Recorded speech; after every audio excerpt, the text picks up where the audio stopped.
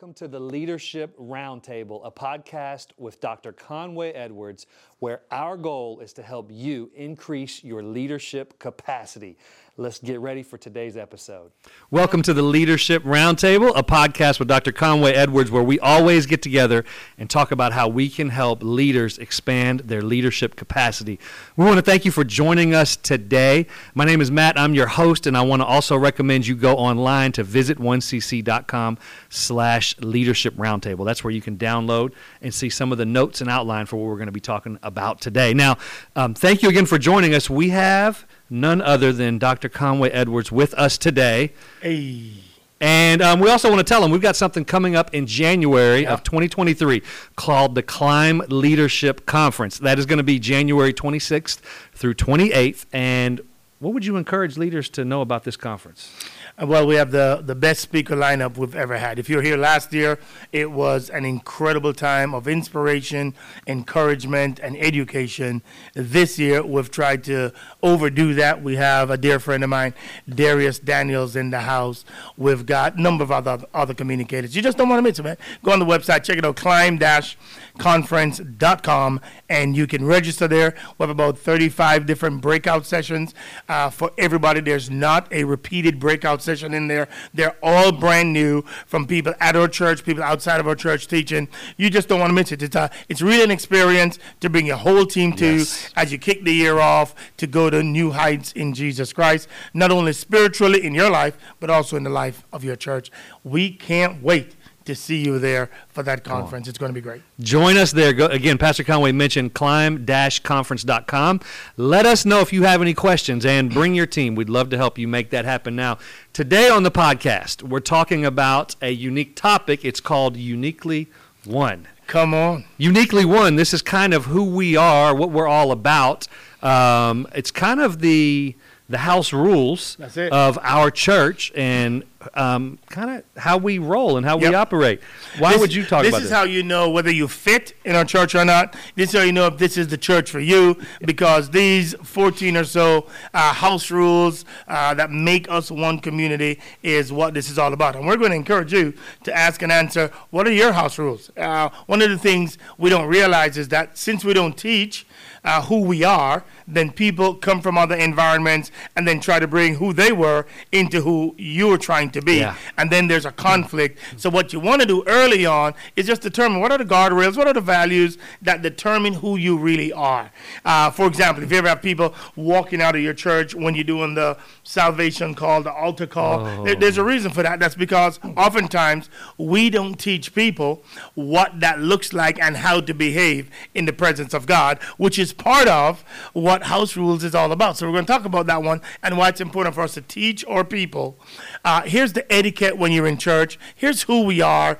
I need 4 minutes to do an altar call. Don't make it about you. God wants to do something big in your life and in the life of somebody else. So let's not hinder or become a distraction to what God is trying to do. So that's kind of one of them. So Pastor Matt, let's jump in and see if we can get through these. I think they're very important for any church leader, any youth ministry to have these house rules, any kids ministry or any environment that you're in. You need to have some house rules that makes you unique. This is not in everybody's church, but it's in yours. What do we got? Here we go. Number one, we are servants, not stars. Man, listen, if you're a star, it means oftentimes you will use people to get what you want, and so they are simply a part of your scenery. You're the star, they're the scenery. But if you are a servant, then you follow in the model that Jesus set up for us, where all we're trying to pull off is something simple. We're trying to get as low as we can go so God can get as high as he can get, because the Bible says when you lift him up, he'll draw men, women, boys, and girls onto himself. Pastor Matt, what's the statement that we use to always remind us of who we are and the fact that we need to get as small as we can get? The reminder. Or what we say in Jamaica is small up yourself. Small up yourself, That's it. Nobody big, everybody small. That's it. Everybody little. Nobody big, everybody little. We're all, at the foot of the cross, we're all on the same ground. So we want to remind ourselves, nobody's big, nobody's a superstar, nobody's got the paparazzi following them around. That's it. Nobody's got their own parking spot. That's it. We're all the same. We're all ready to do this because in God's eyes, we're all in this together. And If you're too big for the small stuff, then you're too small for the big stuff. that's it. Just never forget it. So make yourself, just become a servant, man. Just become a servant. If you are a star, then you're going to fight for your significance, for your success. You're going to fight for your security. Yeah. If you're a servant, you realize God has already given you all three of those. You already have the significance in him. You already have the success in him. And you already have the security in him. So now you're really free to just serve the people of God. You don't need a title anymore. You don't need them to call you bishop anymore. You just influence people because of the relationship that you have with them, not because of the title somebody bestowed upon you. I had almost reached bishop status, but now I'm learning that's not important here. That's not as important. I know. No bishop status here. No bishop status for me. Number 2, we invite, we don't demand. Ooh, this goes good from the stage, Boy, whether it's somebody preaching, teaching, or leading worship. I promise you, you don't have to be a cheerleader that pumps people up to worship. You just invite people to worship, man. You don't have to demand. We all better get up and no. Just say, hey guys, would you mind getting up and let's worship God together? Because what you're doing is you're asking people to join you in what you're doing. You're not demanding that they do. Same thing in leadership. You're inviting people on a journey, and you're inspiring them to be on the journey. But you don't have to either beg them or yell at them for them to do what God has really placed inside of their hearts to do. So an inviting culture is very, very important to how you lead worship as well as how you lead people. We invite, we don't demand, we don't beg, we inspire, and we invite them to come along the journey with us. That's really good. Number 3. I'm going to hop on number 3, is that the environment we create is about the presence of God, and it's not like a movie theater. It's focused on God. It's not focused on the show. It's not spectators. It's participating and getting and connecting people to God. Men and women, listen to me. I just think if we're not careful, because what most people in our culture go to is they go to this whole idea of the movies. So when they go to the movies, they're there to be entertained. They're there to get things for themselves. All they care about is what's in it for me.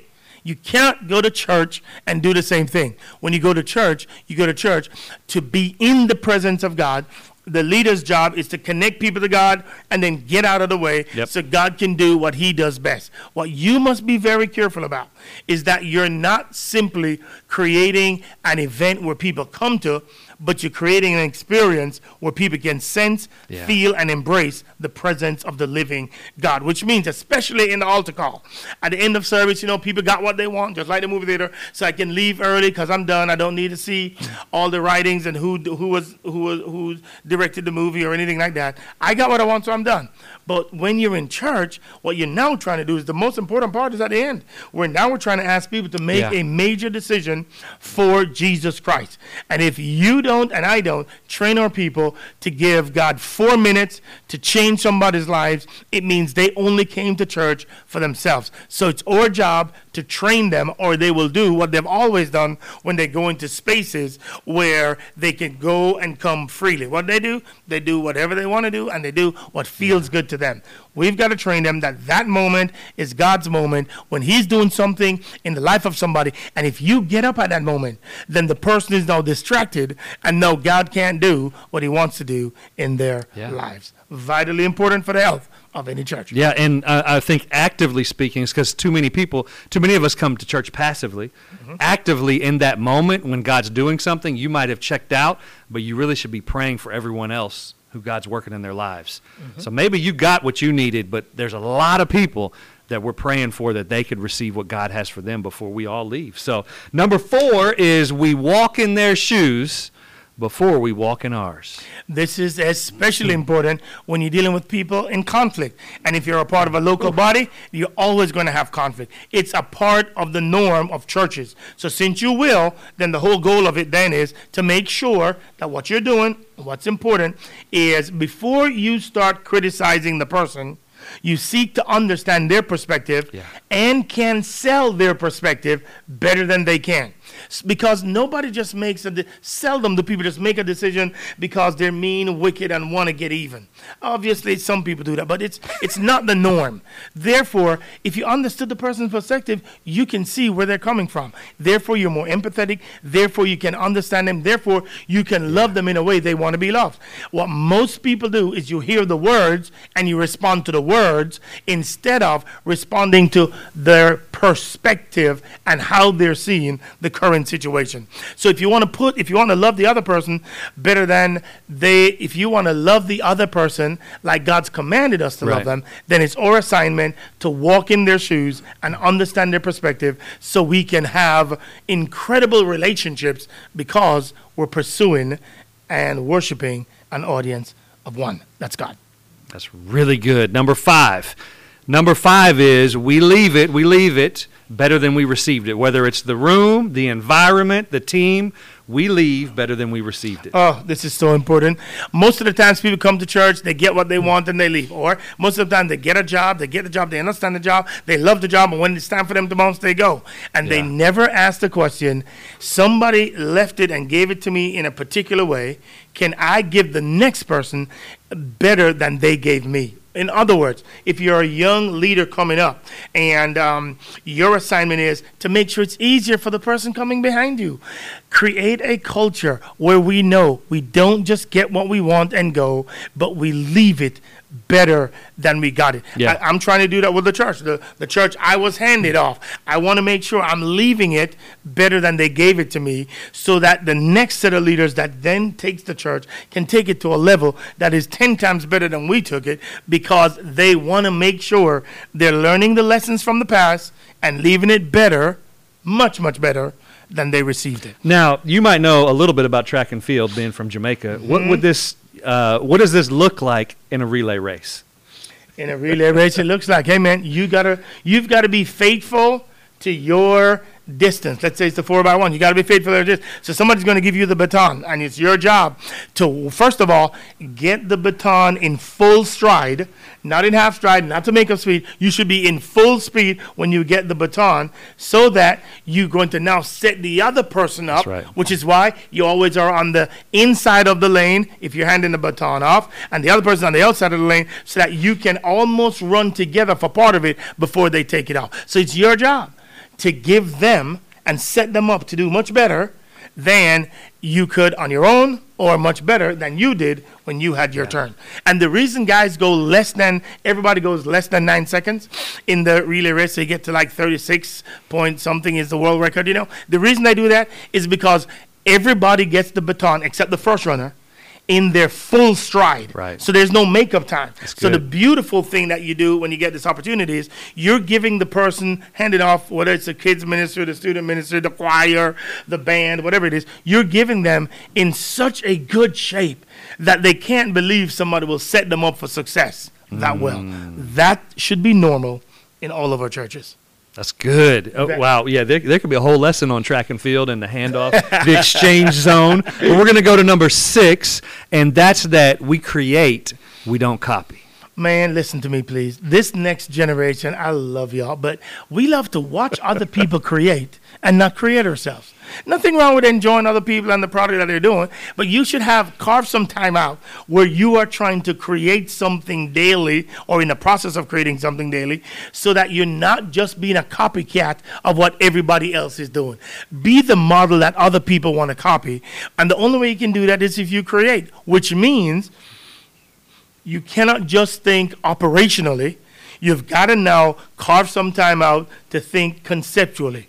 What are we doing today that we need to stop? Or what do we need to think about that's not happening anywhere now that we need to start? Which is why you need the next generation in your meetings to help you think outside of the box that you have placed yourself in. Because they have no filters, they have no box, and they're just trying to do whatever. Which is why we need to give them a seat at the table sometimes so that they can tell us what they think would be impactful for the Church of Jesus Christ in the future. But that means we need to be open and realize we don't have all the answers. What do you think about that? Yeah, I just think our God that we serve is a creative God, the most creative thing ever created. And he shows the mark of being creative, not always reusing things. And And we've got to get outside our box, and every time something happens, we've got to say, what did we learn here? How can we do something new? And some things we're going to keep, some things we're going to copy, some things we're going to create and do new. But the great organizations and churches are the ones that are creating new things. Love it. Number 7, community over isolation. Everything in our culture is driving us toward independence, isolation, and away from community. Everything digital, that's where it's driving us. Everything we do in our culture today, from the whole theme of our country, the idea that we want our own independence, which is great in its initial onset. But the problem becomes the Bible demands us to live in community. Life change happens best in the context of community. So we've got to wrestle with, how do we make sure we're creating people living in communities so God can do his best work in the midst of you with your close-knit friends, so that we can make a difference for the glory of God. But you got to remember, everything you do, this idea of working from home, individual independence, all about me. This idea of when you want to do something, let me go entrepreneurial, me, myself, let me do me. Everything in our culture drives us to that. Nothing wrong with being an entrepreneur, nothing wrong with working from home. But everything wrong with if we think we are better in isolation than we are in community. The Bible demands that we're supposed to live in community, which is why you've got to fight to maintain the community, because it's so much easier to do it by yourself. But it's better, the Bible says, to do it in community. What do you think about that? Well, I think there's a misconception that some people are in community. And your community is not your LinkedIn followers, your Instagram followers, your Facebook friends. That's not community. That's that's a type of community. That's like a social interaction. Biblical community. That's correct. Yeah, it's not biblical community. So it's a false. We're more connected that way than we ever have been before, but yet still retreating in isolation. And struggling. The Bible calls it, how are you loving one another? How are you praying for one another? How are you sacrificing for one another? How are you bearing one another's burdens? That's what the community is supposed to do. And we can do that when we get together and when we forge those intimate, long-term relationships. So that's what we think is vital. It's vital for a church, because we realize that if we don't get people in community, then they won't get to Christ-likeness like they should unless they're in that form of community. And I mean, just because that's a big part of who we are, that form of community is messy. Oh, gosh. It's not clean. It doesn't fit in a box. But when you're... And nobody's trained in it. Yeah. So therefore, when there's conflict, we run, as opposed to when there's conflict, we work through it and do everything we can to pull that off for the glory of God. So I agree wholeheartedly. We've got to train people how to deal with conflict in community, because it's naturally going to happen. All right, number 8, we exist so that people far from God can receive life in Christ, new life in Christ. My. This is the slow death of most churches, that we begin to believe that we exist for ourselves and not for people far from God. We exist to be, when you come to church, to be equipped so that we can go do the work of ministry. But you got to remember, as a church, as a community of believers, we've got to stay on the front lines of finding out where the people are that don't know Christ, and then having conversations around them. We should regularly be in environments that are not Christ-centered, so that we can be in the world, not of the world, but that our light can show in that world, so that we can make a difference in the darkness of the culture around us. It is vital, and it is the slow drift of every church to think inwardly and not outwardly. I'm not minimizing the role of the church to equip the saints, to edify the saints, to preach the gospel, and to bring all of life under the lordship of Jesus Christ. But I'm also saying that what should be equally as important is reaching people who are far from God. The reason Christ didn't get us to heaven after we got saved is because there are more people to be saved. And it's our job to do our best to find out where those people are and to share the good news of the gospel. That's really good. That will always be the score. That will always be the touchdown and why we do what we do. The way it never changes. That's always why we do what we do. Number 9 is that honor matters. Now this is a lot, and this could get taken left, it could get taken right, but honor matters. It really does, everybody. As we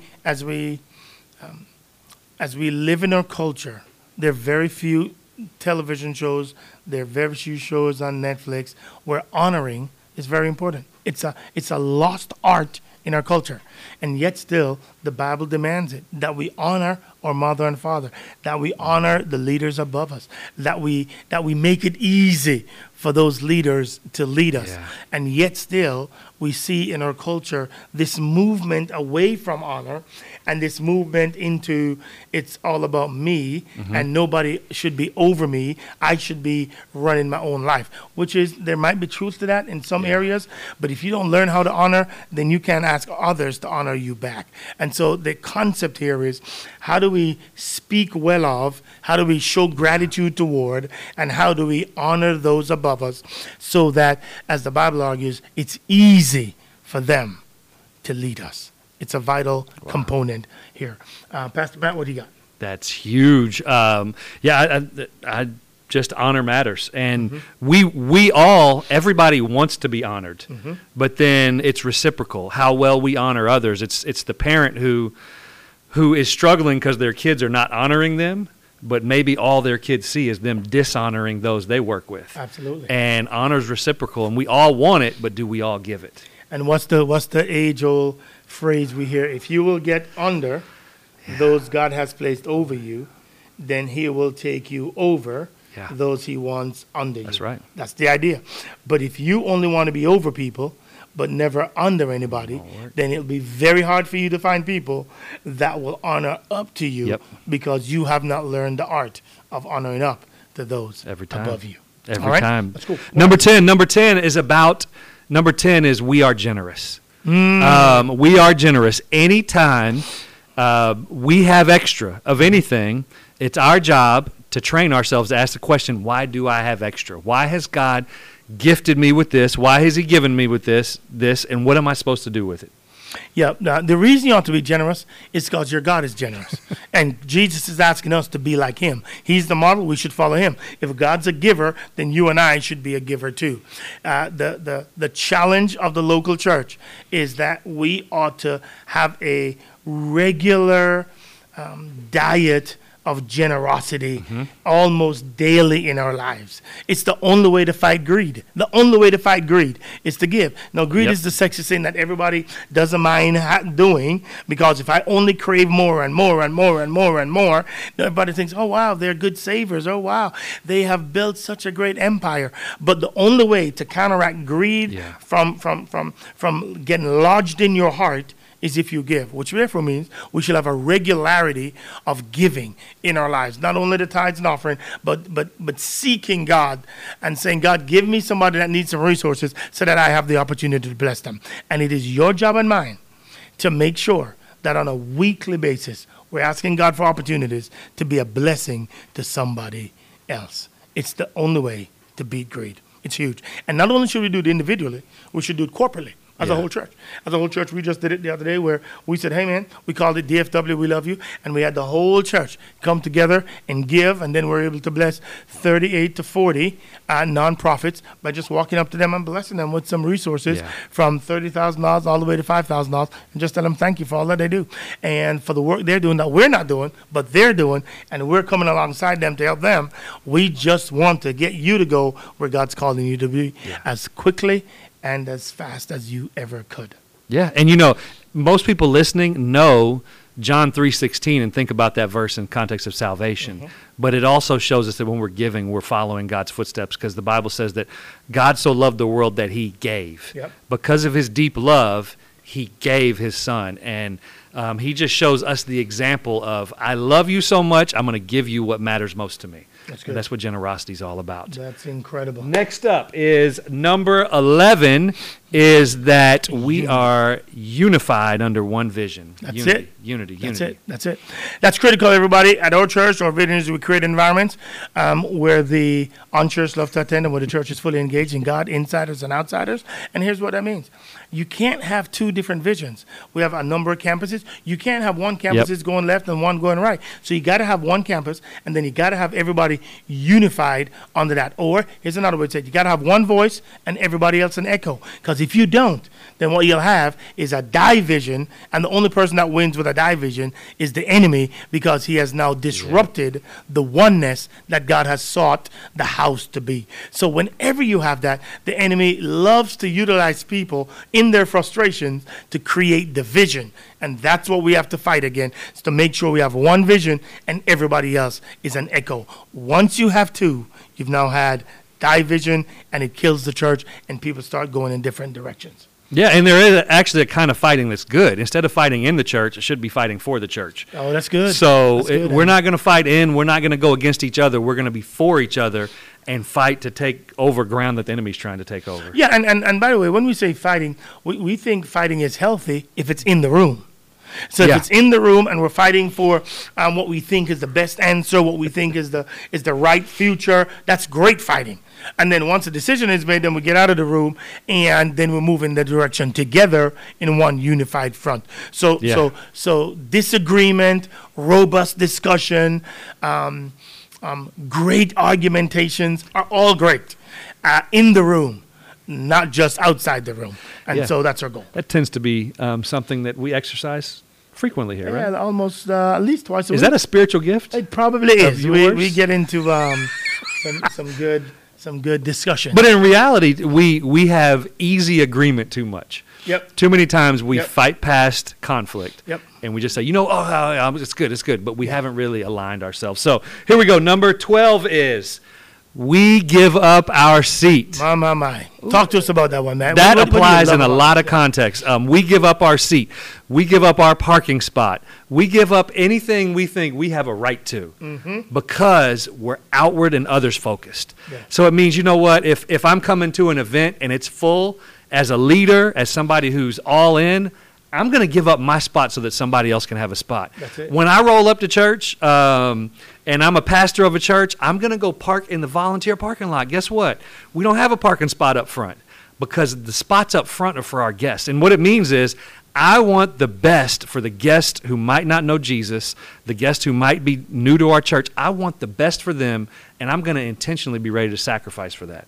Yeah, and you do that when you understand the why we do what we do.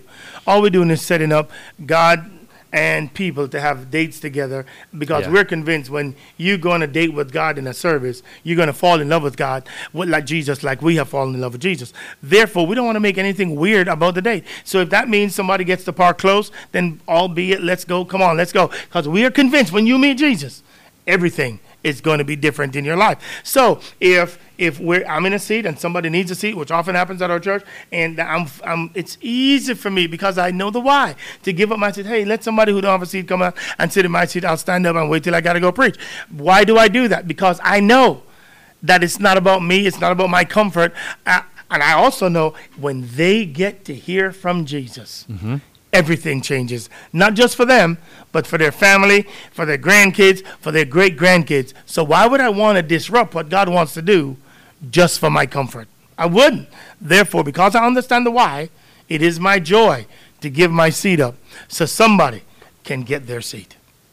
Yeah, that was just so good. And it's really saying, you know what, I'm not going to do what's convenient for me. I'm going to be committed to the mission God has for us and our church and our vision. By the way, that's what servants do. That's what servants do. Servants don't mind giving it up. See, the problem is when somebody starts treating us like a servant, that's when we get mad. But that's when we should embrace, this is who I am. It's not about me. I'm not in the center of my world. God's in the center, and I'm on the periphery. So therefore, since God's in the center, somebody gets to interact with God, then why wouldn't I want to sit on the sideline and watch what God does? It's like watching your kids get a Christmas gift. You're not that excited anymore about Christmas gifts, but you know the kids are. So you can't wait to see them open it. So what you're doing is you're sitting back and watching and getting a front row seat to see what God is doing in somebody else's life. That's our why. And that makes it easy for me to give up my seat. All right. The last one. Last one. Number 13 is we are grateful. We're grateful.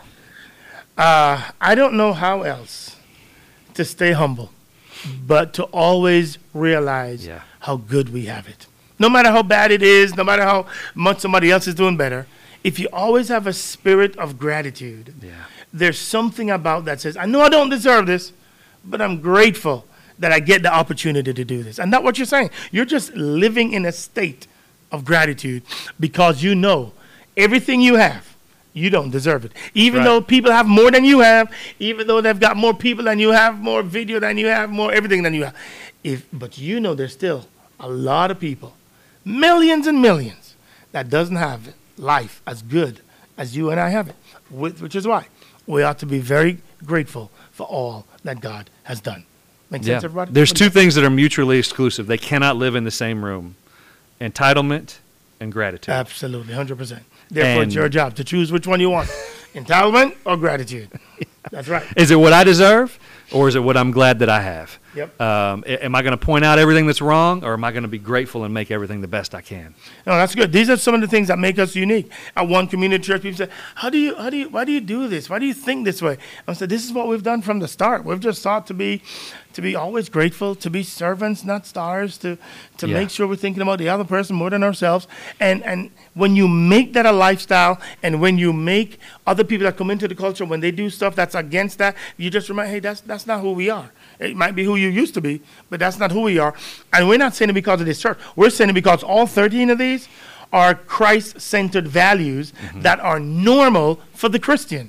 Therefore, it should be normal for you and I as well. That's what makes us unique, I think. That's there you have it. Closing thought. Uniquely one. And again, this might be something that you're going to go through an exercise of figuring out what it is for you. Maybe half of these fit you well and you need to adjust some of these. Just find what fits you, but you need to figure out how has God hardwired your DNA. How has he gifted you to make a difference? And then set these down, write them out, work through them, pray over them so that you know who you are. Yeah, and make sure you have a biblical foundation for each of them. So when you go to the show notes, you'll see biblical foundations for all of these. That just reminds us this is who we are, and this is who God's calling Christians to be. And so you can exercise some of this. So, for example, you might want to have faith that you add yours, and we want to become a church that always have audacious faith or wild faith or courageous faith. Then you put that on there, or maybe you want creativity, or maybe you want something else. Whatever it is, you write down what yours are, and then you just teach that to your body so that they know that as well and they can live it out. So now you don't have to have the individual fights on a daily or weekly basis every time. Well, we don't do that at our church. Because you're teaching it, they know already. This is who we are. This is who we're not. Let's make sure we stay who we are and not try to become somebody else. Well, like Pastor Conway mentioned, go get the show notes. Visit 1cc.com/Leadership Roundtable. You can see all of those notes, and we encourage you to go through this with your team or others that you work or lead with. We're going to have two of them for this one. We're going to have one called Volunteers versus Servants, and then we're going to have all the notes for the other one. But this one right here is incredible for you and your team to just go through so that everybody will know what it looks like when you're a servant versus when you're a volunteer. Because here's the truth. God's not going to say, well done, my good and faithful volunteer. He is going to say, well done, my good and faithful servant. Let's go create some servants. Amen. Hey, if this has been beneficial to you, we want to encourage you, the biggest blessing you could be to this podcast is to share it and leave us a review wherever you watch or listen to. And again, we want to thank you for joining us. We're grateful that you're here, and every time we get to hang out every single month. We can't wait to see you next month. God bless you. Hold on, but remember, hold it. You got to remember the conference. Go register for that conference. Climb-conference. Well, I messed that up. Climb-conference.com. And it'll be in the show notes, too. Yeah, that's right. Sounds great. We'll see you next time. See ya. Thank you so much for joining the podcast today. It has been an honor to have you here with us. Now, just want to remind you that all of the resources we talked about today are available online at visit1cc.com/Leadership Roundtable. Now, if this has been helpful, leave us a review, go out there and hit subscribe, and more importantly, share this with your team so that everybody can grow. We can't wait to see you next time.